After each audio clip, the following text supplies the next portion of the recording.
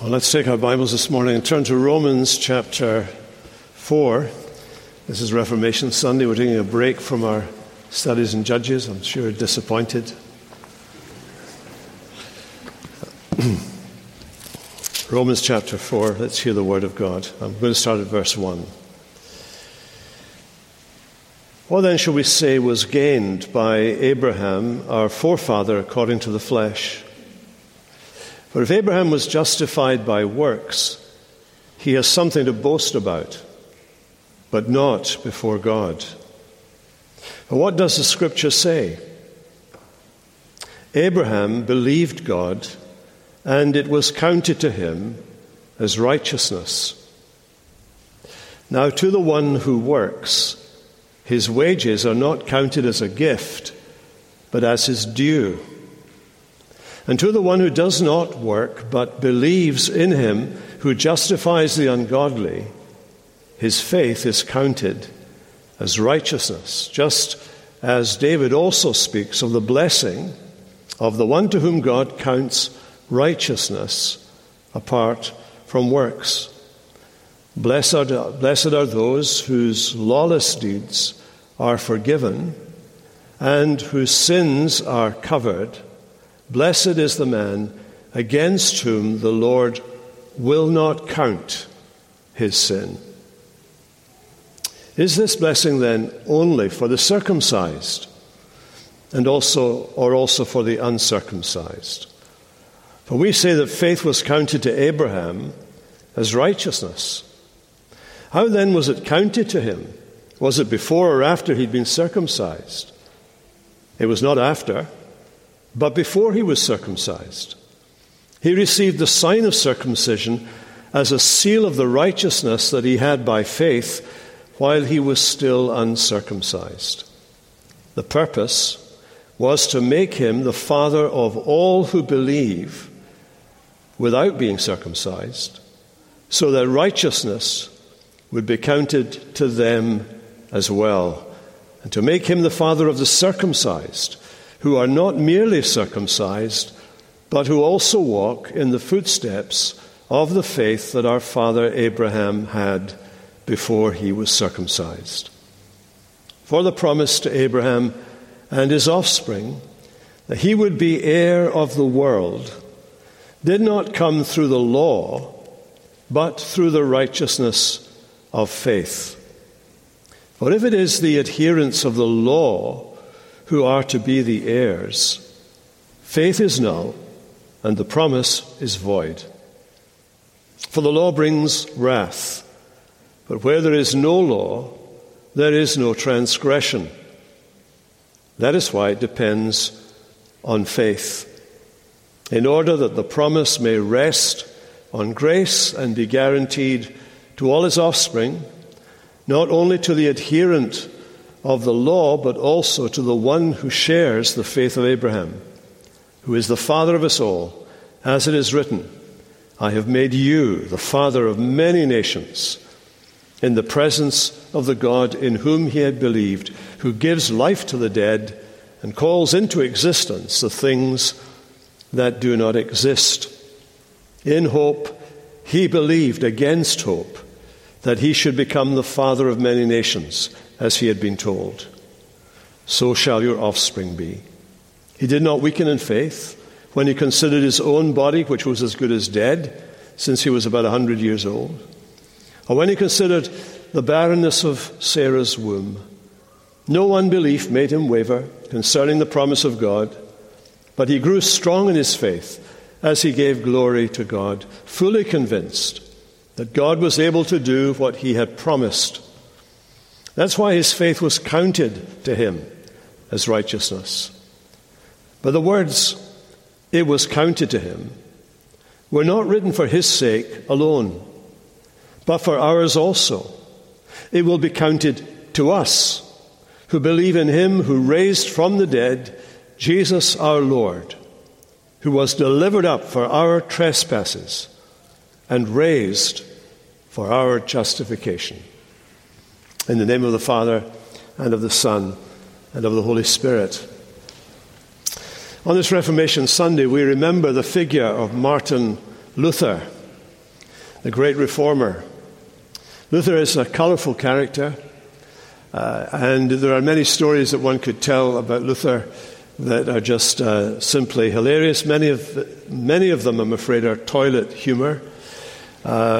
He was known to have once prayed and been, in the course of praying, was conscious that the devil was nearby, and he said to the devil, whatever ascends, that is his prayer, whatever ascends is for God, whatever descends, toilet humor, is for you. He said to the devil. If I made a joke like that, I'd get into trouble, but he can get off with it because he's in heaven a long time. Anyway, so Martin Luther is remembered also for his expositions of great sections of the Bible. He was going through a period of trial and doubt as a monk and a minister in the church. He had entered the monastery. He'd had a guilty conscience. He's striven for many years to feel that his sins were forgiven. He had an experience out on the field one day. He's traveling from Eiselborn to somewhere else, and there was a lightning storm. A tree came down nearby. He thought he was going to die, and he called out to St. Anne to help and promised that if he was spared, he would become a monk. And so he became a monk. And in the monastery where he was praying and living, he discovered that the doubts and the fears and the temptations and the assaults of the evil one were just as strong in the between the monastery walls as they were outside in the world. That wherever he went, whether it was in the service of God, having regular worship times with God there in the community of the faithful in the monastery, he could not get away from that which was frightening him out in the world before he came into the monastery. Doesn't matter where you go, in the sense your conscience goes with you. And if your conscience is clear, then the evil one, who is the accuser of the brethren, is always there to hurl at you his accusations. And Luther found that out. And he went to his superior within the monastery, a man by the name of Staupitz, and Staupitz told him that he should start giving some lecture on the book of Psalms and the book of Romans and Galatians and so on. And so that's what he did. And it was in course of studying the book of Romans that he had an enlightenment experience. You see, as you read the book of Romans, very early on in chapter 1, you come across an expression there, the righteousness of God.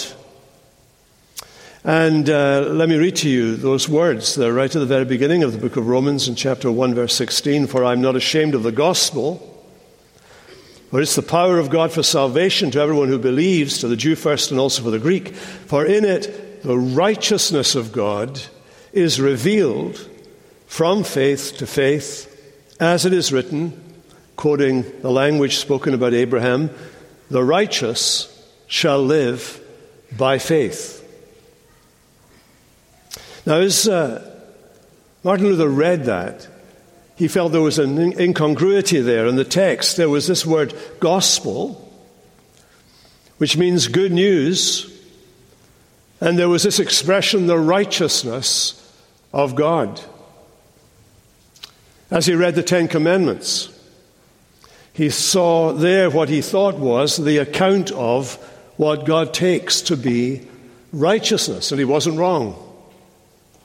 He read those Ten Commandments and he understood that whether he had broken one or the other, actually in practice in his life, he had broken all of them, because as he looked at Jesus, he didn't get Jesus giving him an easy time when it came to the law of God. Jesus enforces the law of God even more than it seems Moses does. It's Jesus who says that the act of murder is one thing, but the hatred that arises in the heart before the act of murder takes place is equally guilty of murder. That the act of adultery, the physical act of adultery, is one thing, But the lust that rises up in the heart and the mind before ever that takes place is considered by the law to be adultery in practice, whether it's been the imagination or it's been on your device or on your computer screen or wherever it's come from, that it is of the same standing before the law of God as adultery is. And that this is the way Jesus wants us to look at the law of God. Not just trying to find out technically, did I not do that? Can I get off this with a technicality? Jesus says, if you even thought of it, you are guilty before God. The seriousness of the law of God. And he was overwhelmed by this. He started to analyze his motivations before God as he's overwhelmed with this realization that the law of God is a heavy weight upon us. The law is not the gospel. I want to tell that to some American evangelical preachers. The law is not good news. The law is not the gospel. The law kills us. The law humbles us before God. The law demonstrates to us that whether I feel I've sinned or not before the law of God, I am guilty before God. And that there is none that does righteous, no, not one, as the Scripture says. Luther comes across this. But he's struggling with this. In what possible way can the righteousness of God be good news? It's bad news to the sinner. And as he read Romans and as he taught Romans, he suddenly comes to the realization that in fact the righteousness of God, which is bad news, is good news when it's associated with the work of Jesus Christ. Why did God become man? God became man so that as man, he might represent us in living a human life that doesn't fail, that doesn't fall, that doesn't sin. That his obedience to the law of God in its every detail, both in the mind and the heart as well as in the action, his obedience to that law of God is credited to those who believe in him. That the penalty of the law, death, that he experiences on our behalf, and thereby, having experienced it as our sacrifice and as our substitute, it means that death for us simply becomes a physical way of relocating into the presence of God, and no longer is death for the believer the frightening thing that brings us into judgment before God, but rather is the technical release of our spirit that we might fly into his immediate presence. That is what Jesus does. He puts us right with God. The gift of God's righteousness comes to us, and it comes to us by faith. It is revealed from faith, for faith. The righteous live by faith. And that was a great revelation to Martin Luther and John Calvin, second generation Reformed character in Geneva, said, justification by faith alone is the axis around which the entire Christian life revolves. Now, what do we mean by faith? Well, we don't just mean mental assent to something. Nor do we mean something that is a feeling of confidence, perhaps. If faith is a feeling, then what happens when your confidence wavers, when you start having some doubts? Do you feel immediately that you've lost your faith? Faith does not depend on feeling. Nor is faith self-deception. As Mark Twain famously said, faith is believing what you know ain't true. That's self-deception. So what is faith? Here the apostle spells it out for us in the chapter we've read and in the 3rd chapter as well. He tells us, first of all, what is the opposite of faith? What is the opposite of faith? If you go back to chapter 3, verse 21, you read this, "But now the righteousness of God has been manifested apart from the law." What is the opposite of faith? The opposite of faith is the view that you can put yourself right with God by your own self-effort, your own self-energy, by just trying harder, working more, trying to be better. Paul immediately says that this idea of self-effort contradicts God and God's gift to us. God has said, in chapter 3, he makes a lot of this point. He says that nobody should be able to stand before God and boast about the life they've lived, the things they've done, what they've achieved, because all boasting, he says, all boasting by creatures is excluded in the presence of God. All boasting. So when we stand in the presence of God, we stand undone. We stand without anything to plead of our own merit. We have no right to think that we are worthy of salvation, worthy of redemption, worthy of acceptance with God. We are never worthy. We stand with empty hands, and we stand only in Christ, if we stand at all. So self-effort contradicts then the glory of God. It contradicts the grace of God. Paul talks about grace in this passage a lot. He's drawing down this theme of the grace of God. We are justified by his grace as a gift, he says in chapter 3, verse 24. Justified by his grace as a gift. In chapter 4, he talks about the righteousness that is obtained, that obtains the promise is by faith. By faith.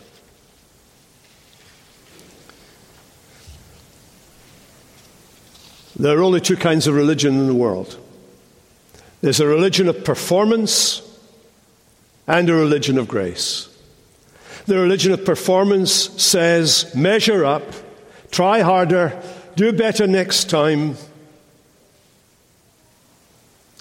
The religion of grace says, here is the gift of righteousness. The gift whereby you stand in the presence of God as righteous as Jesus is, as holy as Jesus is, clothed in his righteousness alone, faultless to stand before the throne of God. Well, what are the obstacles to faith? Well, let's look at this story of Abraham. Abraham is the quintessential believer. He is cast as that in the Bible, and he is cast as that for the whole world. That's why we saw in the reading the whole mention of circumcised and uncircumcision. The circumcised are the people descended from Abraham according to the flesh, the Jews, Israel, so on. The uncircumcised are Gentiles, non-Jews. Most of us, I suppose. And what Abraham teaches us is for both groups. It's for Jews and Gentiles. Abraham describes by his own life the way in which both Jews and Gentiles are to come to know God. There isn't one salvation for one and a different one for the other. It's the same salvation, and it is delivered in the same way. Now, what did God promise Abraham? God promised Abraham that he would have a successor, a son, a seed. He was talking to him about the Messiah. The Messiah was going to come a long way down the line, of course. But it had to start somewhere, and it was going to start with an impossibility. Abraham was going to have a son, And through this one who was going to be born, the Messiah, Abraham and his people, his descendants, would inherit the earth. They would inherit the earth. Back in chapter 3, the promise to Abraham and to his descendants that he would be heir of the world. And so once the Messiah comes, of course, that's the way Jesus speaks. That's how Paul describes him. All things are yours, and you belong to Christ, and Christ belongs to God. Jesus said, blessed are the meek, that is, those who are not into themselves, those who have lost themselves and have given themselves over to God. Blessed are the meek, for they will inherit the earth. So here's a man found, and he's caught up with these staggering possibilities that are held out to him. He's going to have a seed. The Messiah will come from that seed, and all the nations of the world will be blessed through him. But then there are these hopeless circumstances. We saw this referred to there in chapter 4. There was Abraham's body. He was 100 years old and as good as dead. Well, he might have lived quite a few decades after 100, but by the time you get to 100, you're as good as dead. And especially in certain areas, you're absolutely useless. You've lost it. You've passed it. Sarah, his wife, was 90 years old. Her womb was barren. She never had a baby and no possibility of that happening. And they had been married all these years and not had a child together.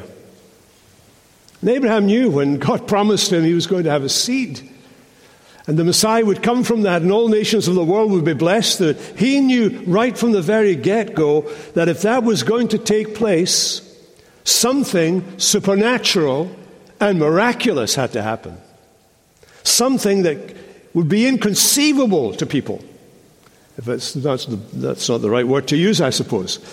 But literally inconceivable had to happen. Well, sometimes you can believe the promise of God, and you might be tempted to want to help God along with something. He believed the promise, and he believed the nations were going to come to know God through this line that was going to be established. He couldn't see how it could happen with Sarah, and Sarah said to him, well, look, if we're going to help God along here, I've got this slave girl who works for me, Hagar. She could have a baby, and we can take it as ours, and that can be the one. And so he had a little thing there, a little moment there. The Bible's very clear. He didn't lose his faith in the promise, but he thought he could help God out.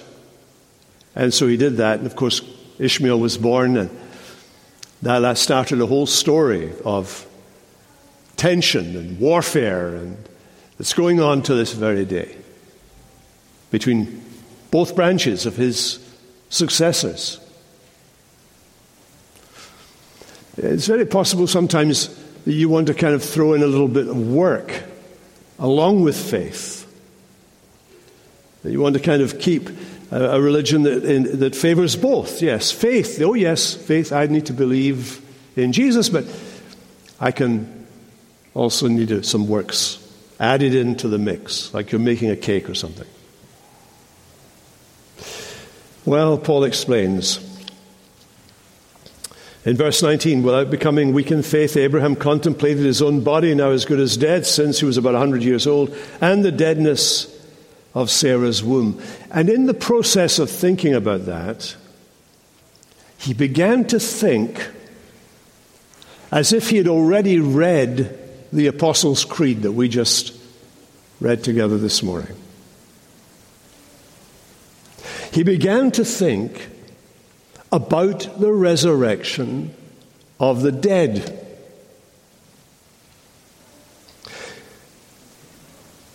God had to do something that was impossible if his promise was ever going to be fulfilled. And he reckoned that God can do what humans cannot do. God can bring life out of death, just as God called being out of non-being, existence out of no existence, back at creation. You see, the supernatural birth of Isaac is a picture of how God creates children of promise. You and me, we turn up, as it were, at church dead in our trespasses and sins. And God gives you the grace of faith to believe the word that is preached in church, and you believe it, and you embrace it, you receive it. And you come alive spiritually. You're no longer dead in your trespasses and sins. You're alive to God. That's the miracle of the new birth. You're brought out of death to life, as it were, spiritually. So these are the great obstacles that faith overcomes by the grace of God. Now notice the object. Thirdly, the object of faith. We're told in verse 17, Abraham believed God. God was the object of his faith. Now you can believe things, and no amount of faith that you have drummed up within yourself will get you the result you seek. So, for example, tomorrow morning I may get into my car and believe it will work just the way it did this morning. But supposing someone during the night has removed the bolts from the front wheels, I get into my car, I drive off, and the wheels fall off, and I get killed by faith. Faith in itself is nothing. It's the object of faith that is all important. Dr. Martin Lloyd-Jones defined faith as believing God. And that's precisely what we're told here. Abraham believed God. He believed God's promises. One of the most important things we learn about God in the Bible is that He is faithful. He keeps His word. Faith begins when we are persuaded of the integrity of God to keep His promise. And that's how Abraham believed. We're told that in verse 20. No unbelief ever made him waver concerning the promise of God. He grew strong in faith, being fully convinced that God was able to do what He had promised. He's a powerful God. He could give life to the dead. He calls things that are as though they were, things that are not as though they were, and they come into existence. You read Genesis 1. God says, "Let there be," and there was. "Let there be," there was. Abraham reasoned that God could raise the dead. He does the same later on when his son Isaac, once the son is born, Isaac, God threatens Isaac's life, and He tells Abraham to bring Isaac, his son, his only son, the son he loves, rubbing it in a little bit over and over again, and offer him as a sacrifice. Abraham takes his son, Isaac, whom he loved, and walks into the desert. 3 days they go into the desert, and they go up to the mountain, and they prepare the altar, and Isaac, who's by this time a young man, is asking his dad, "Where is the sacrifice?" And of course, he then tells Isaac, "I'm going to bind you and put you on here, but listen, God will provide a lamb, my son." So Isaac believes God too. He's on the altar, all tied up. There's Abraham with his knife. But there are two significant things here to remember when you read that story. Number one, Abraham has just told the people they came with that have the donkeys and the baggage, "You stay here, and after 3 days, we will come back to you." And now he's saying to Isaac, "God will provide the lamb, my son." Take the Apostles' Creed that we said this morning. There it all is. There is God at work, even in Abraham's thinking, in his experience, showing him Jesus, who is to come, who is the one who will be the Lamb of God who will take away the sin of the world. And after 3 days, return from death and show himself to his people. The whole Bible is about Jesus Christ. The whole Bible is about how God justifies the ungodly who believe in Jesus Christ. Abraham believed God. And that faith that he exercised was faith in the bare Word of God. Not the Word of God plus other proofs. Just the bare Word of God. Faith is content with the bare Word of God because God is God. Well, in verse 19, tells us that Abraham faced those facts. There was no wishful thinking. He looked at the facts. He hoped against hope. He did not weaken in faith. He was not discouraged by natural weakness or external circumstances. He did not vacillate in doubt. He gave glory to God. And God fulfilled his promise to Abraham. Now, God's made a promise to you. He's promised to you that if you believe in the Lord Jesus Christ, you will be saved. You'll be raised from the dead on the last day. If you die, you will immediately be with him. He's made that promise to you. You may think, well, death is a long way away from me. Well, we all thought that.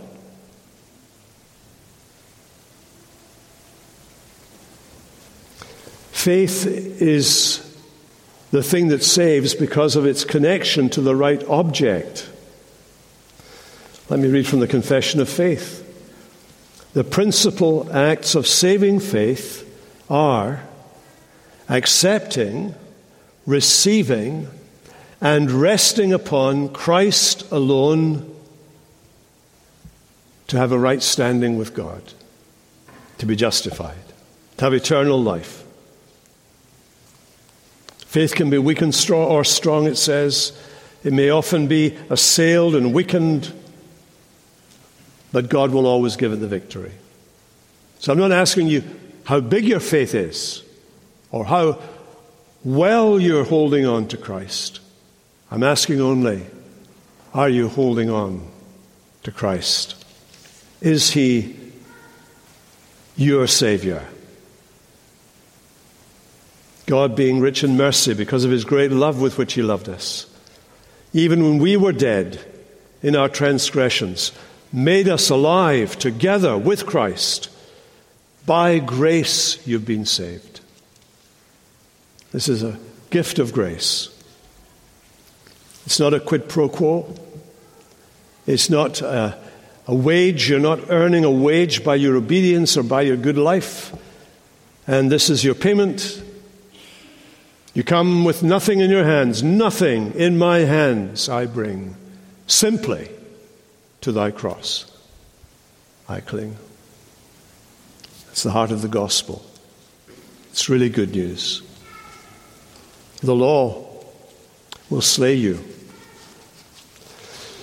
Once you've come to trust in Christ, you can go back to the law and see it in a fresh way, as the way of love towards God and love towards other people. But don't trust in the law to save you. Because all the law can do is show how far short you've come from the glory of God. But Christ in all his majesty, Christ lifted up on the cross, Christ, our glorified Savior, Christ saves you. Take a look at him. Take a look at him and trust him. Let's pray. Lord, we pray that you would, by your Holy Spirit, today help those who struggle with faith and works, those who wrestle with knowing you. We pray that you'd even give them the faith to ask you, for you to show yourself to them. And for all of us, Lord, who claim to be Christian, help us to rest on him whom we've received, Christ alone, for our salvation. And in that great place of safety, to resist the evil one, to resist our own sinful nature, and to rest wholly on him. We pray in his strong name. Amen.